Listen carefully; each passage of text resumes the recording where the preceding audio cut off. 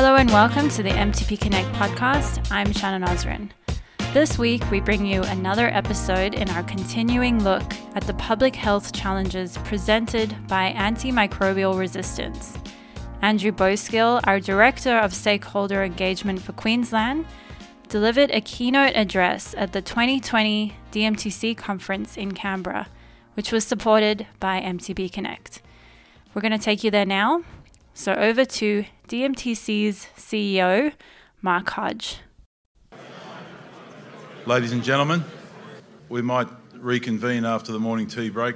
Lots of great conversations going out there, of course, and that's exactly what we like to see happening. It's, I think, one of the great elements of meetings like this. We're very lucky and very happy to be able to welcome Andrew Bowskill from MTPConnect, and also important to acknowledge MTPConnect as both a key partner in our medical countermeasures program and a sponsor of this conference. So we really appreciate that support and the partnership. Andrew is the Director of Stakeholder Engagement for Queensland at MTPConnect, working from the office at the Translational Research Institute in Woolloongabba, Brisbane. Previously with Medicines Australia, he was Manager of Industry and Regulatory Policy, engaging with a broad cross-section of stakeholders, including consumer groups, companies, peak bodies, the Commonwealth and state officials. He brings a deep understanding of MTP industry and regulatory policy, including R&D policy, intellectual property, trade agreements and biosimilars. He has a Bachelor of Pharmacy from the University of Otago and has held a number of pharmacy roles in Queensland, including clinical pharmacist, adult emergency and medical admissions and planning unit, master pharmacy services and team leader, master private hospital pharmacy. Please welcome Andrew Bowskill.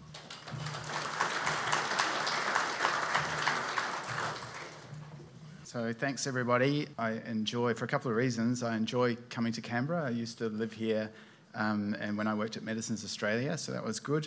And also I get the opportunity to maybe steal a couple of rolls of toilet paper from the hotel. So there's you can't get it in Brisbane at the moment. But seriously though, I think that you know, it shows what threats can do and how national threats can come from anywhere really, and that's what I'm going to talk to you today about, because they can certainly cause chaos as we're seeing at the moment with COVID-19. So MTPConnect, we're the Industry Growth Centre for the medtech, the biotech and the pharmaceutical sectors in Australia, and our aim is to promote and accelerate the growth of the sector here. So we're one of 6 industry growth centres, and we focus on 4 key areas to deliver our goals. So the first area is we work to increase collaboration and commercialisation across the sector. And we also work to improve management and workforce skills and to improve access to global supply chains and international markets. So we're currently hosting Frank Jaskulski from the Medical Alley Association in Minnesota, and that's an example of we're upskilling people and giving insights into how to access the US market. And the last thing we do, we focus on, is optimising the regulatory environment. And there's a bunch of stakeholders up there, and we work with all these stakeholders to try and ensure that we've got a fit-for-purpose regulatory and policy environment in Australia. So ultimately what we're trying to achieve is to ensure that the great research that's being done in our institutions here is translated into commercial outcomes that will ultimately help Australian patients. So Australia has a proud history in antimicrobial development. This is a photo of Howard Florey, and he won he shared the Nobel Prize for Medicine or Physiology back in 1945. And his role was to conduct the first clinical trials of penicillin. So obviously penicillin's made a massive impact into the health of the world, and he's consequently saved literally millions of lives from that. Clinical trials is a strength of Australia, and Frank Jaskulski, he was just talking about that, you know, reinforcing that message that we really do have an international great reputation for running clinical trials down here. So we can honour that heritage and join the global fight, or continue the global fight, against antimicrobial resistance. So what is antimicrobial resistance? Well, It occurs when bacteria, parasites, viruses, or fungi change to protect themselves from the effects of the antimicrobial drugs that we've designed to destroy them. It basically starts to happen as soon as we use the antimicrobial. And after time, the antimicrobial will just cease to work. So this has been recognised as a global problem. And in 2014, David Cameron, the UK PM, he commissioned a guy called Lord Jim O'Neill. He was an economist to conduct the review on antimicrobial resistance. And he asked them to look at the rising drug resistance and propose some actions on what we can do to combat that. And this is what David Cameron said at the time. So if we fail to act, we're looking at an almost unthinkable scenario where antibiotics no longer work and we're cast back into the dark ages of medicine. So the Centers for Disease Control and Prevention, the CDC in the States, they've called antibiotic resistance one of the world's most pressing public health problems. And the WHO has cautioned that it's possible that a post-antibiotic era may be coming where even minor infections that are currently easily treated with common antibiotics may become deadly again. And the numbers that we're looking at, they truly are alarming. So drug-resistant infections are already on the rise, with numbers suggesting that up to 50,000 lives are lost each year to antibiotic-resistant infections in Europe and the US alone. So globally, at least 700,000 people die each year of drug resistance and illnesses such as bacterial infections, malaria, HIV and AIDS, and tuberculosis. In Australia, the OECD estimates that an average of 290 people die each year in Australia due to infections from 8 resistant bacteria. And by 2050, as many as 10,000 Australians will die from infections which our current suite of antibiotics will be unable to treat. And extrapolated globally, AMR is on track to claim 10 million lives per year by 2050. So that's more than that are currently losing to cancer. So really quite alarming figures. And obviously this is going to have widespread impact to the economy and the budget. It's going to put significant pressure on our healthcare system. Patients in the healthcare system are impacted via treatment failures, recurring infections, longer hospital stays, longer recovery times, and they're at a higher risk of mortality and long-term implications. So we'll get to a situation where routine surgeries and minor infections will become life-threatening once again. For example, without effective prophylactic antibiotic use in surgery, due to AMR, post-op infection rates could rise from currently they're just less than 2%. They could potentially go up to 40 or 50%, and then it would have 30% of patients would die from a resistant bug, basically making that surgery it'd be too risky to proceed. So, and all this would mean higher expenses both for public healthcare providers and for out-of-pocket payers. And our friend Lord O'Neill, in his review earlier, said that he proposed that if no action was taken by 2050, a cumulative $100 trillion of economic output are at risk due to the rise of drug-resistant infections. So what can we do about it? So there's a number of things that are being done and can be done to combat antimicrobial resistance. So one of the things is that we know that the more we use them, the more resistance develops. So we can try and stop using them. And there's a number of strategies that we can put in place to reduce the use of antimicrobials. And they're obviously really important. We don't want to take a drug if we don't have to, right? I'd rather not. So the first one is infection prevention and control, and we're seeing that. There's a really big focus with COVID-19 right now. So we're trying to prevent people getting the infection. That happens. We don't need to use the drug. Great. And if we do have to use it, we want it to be used prudently. So we've got and that's in humans and animals. So resistance will occur through animal intake as well. And then, so we're running a lot of, not MTPConnect, but it is a strong focus as stewardship programs in hospitals, making sure that if we're going to use the antibiotic, we use the right one at the right time, and we de-escalate that use as soon as we can. So there's also strategies around enhanced surveillance systems and data collection, and as well as promoting a better public and professional understanding of antimicrobial resistance. You see a fair bit of that with, trying to get the public to understand that if you have a cold or a flu, don't ask your GP for an antibiotic because it's just not going to work. So, why do it? Reducing demand is great, but when you have reduced demand for something and you've got long development timelines and significant costs, then there's little financial incentive for anyone to make new antibiotics. So we're basically, it's creating a sort of a market failure, really, for novel antimicrobials. So as a consequence of the market failure, we've got a bit of a supply problem, and that needs to be addressed really urgently, because even though we can reduce the use of antibiotics, we're still going to have infections. And so we all, Australians, we all expect to be able to have access to the drugs that we need when we need them, and then at a price that we and the community can afford. And that's actually enshrined in the National Medicines Policy as well, so critically important.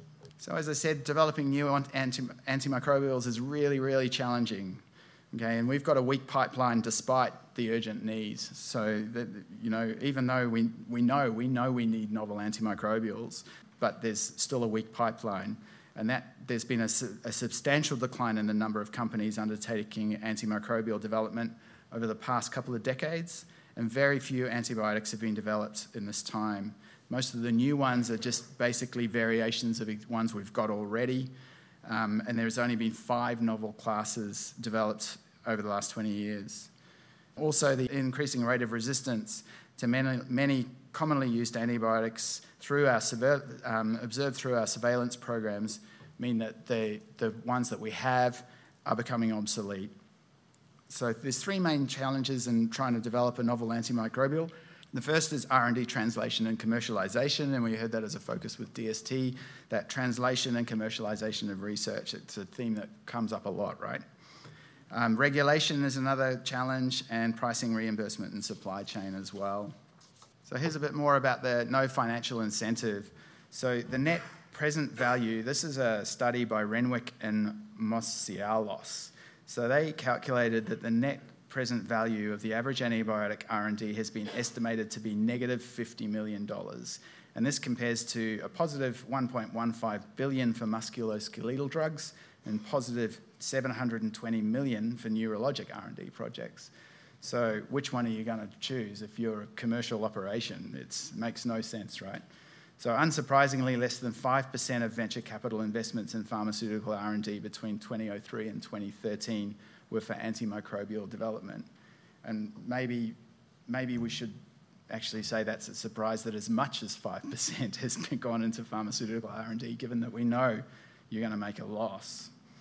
So, and we've seen this happen, right? So some companies like Achaogen, which is an antibiotics company listed in the States, they spent 15 years and $1 billion, and they got FDA approval for their antibiotic, but they ran out of money. Their share price went to virtually zero, and they didn't have any money to commercialize it. So they filed for bankruptcy last year. So you get that close, you get all the way to FDA approval.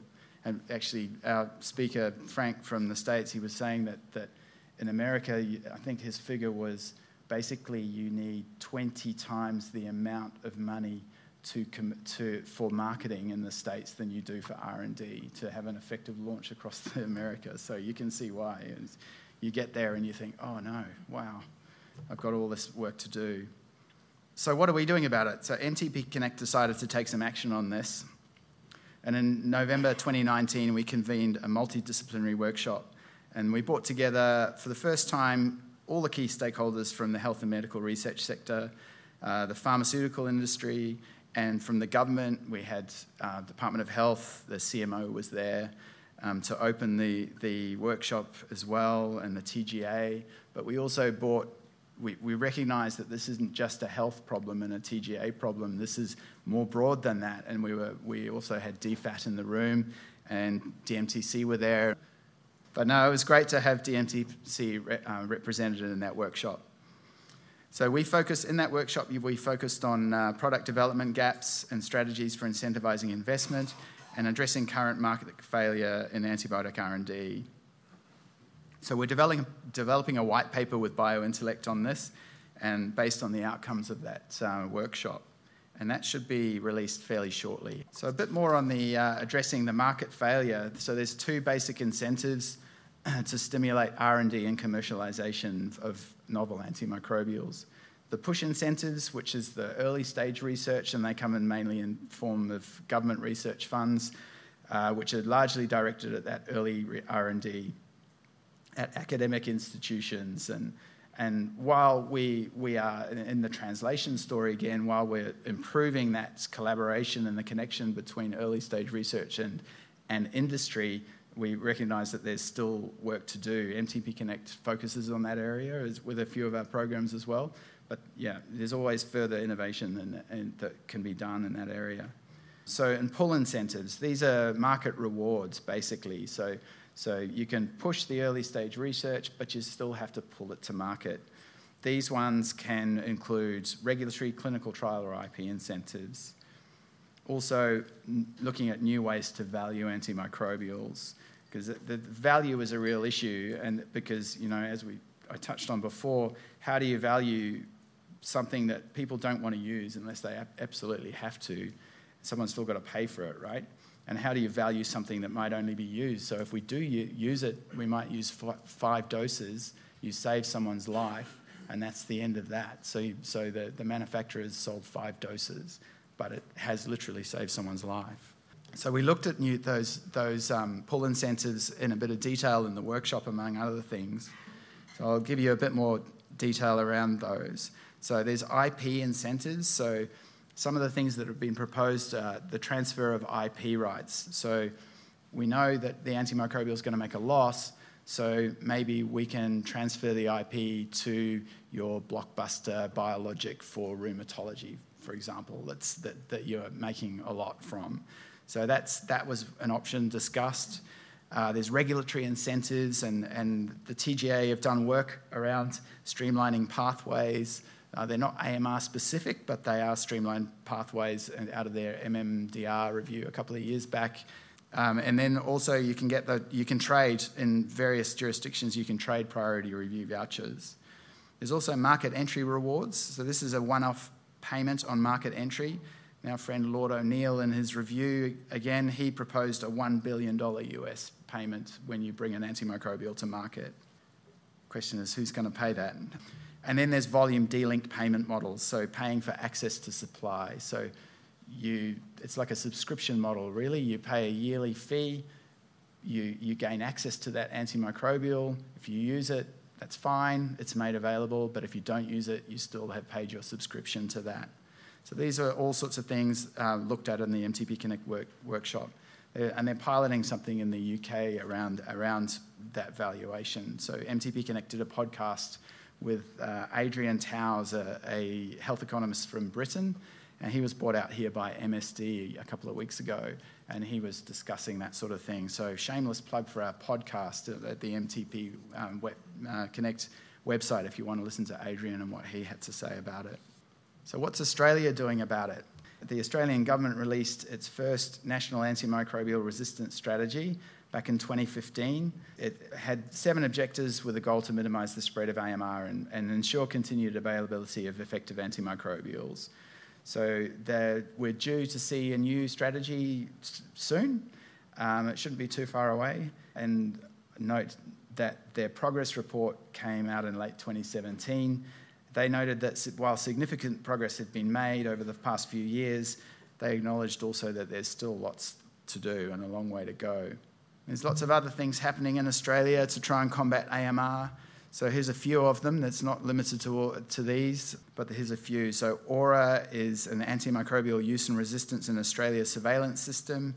So that's a partnership with the Australian Commission of Safety and Quality in Healthcare and a bunch of other surveillance organisations around the country, just trying to get a picture of what resistance looks like in Australia. It's really, really challenging. It's I don't envy that task, that's for sure, to try and capture all, especially in a country like Australia that's geographically how it is. It's very challenging.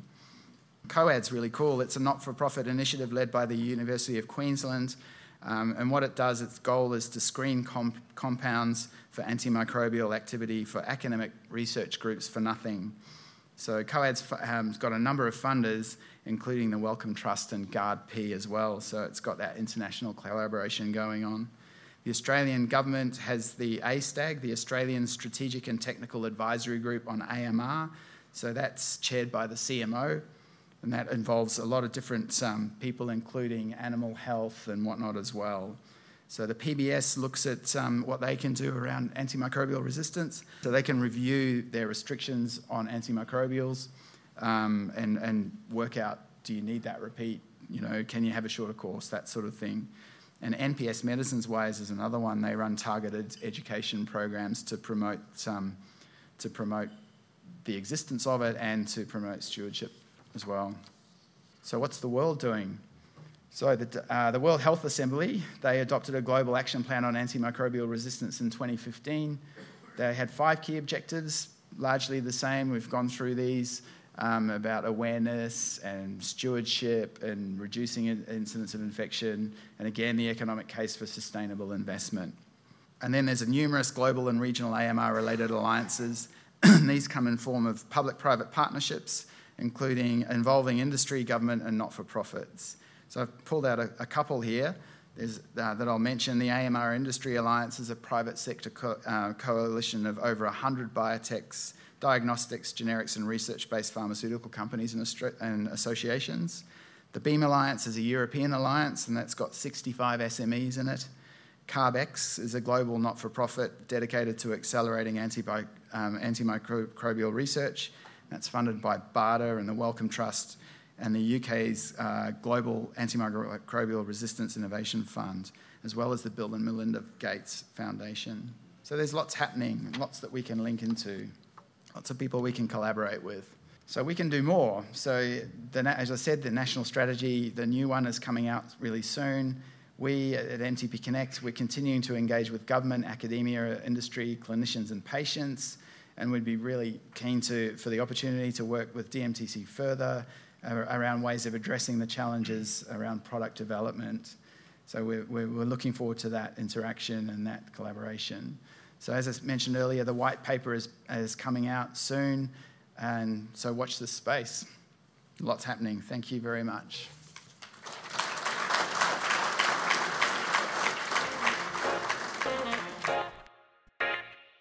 That was Andrew Bowskill from our Stakeholder Engagement team, speaking at the DMTC Conference in Canberra. Our thanks to Mark Hodge and the DMTC team for having us. As always, thanks for listening. We know you're busy, but if you have time, please leave us a review at Apple Podcasts. Until next time.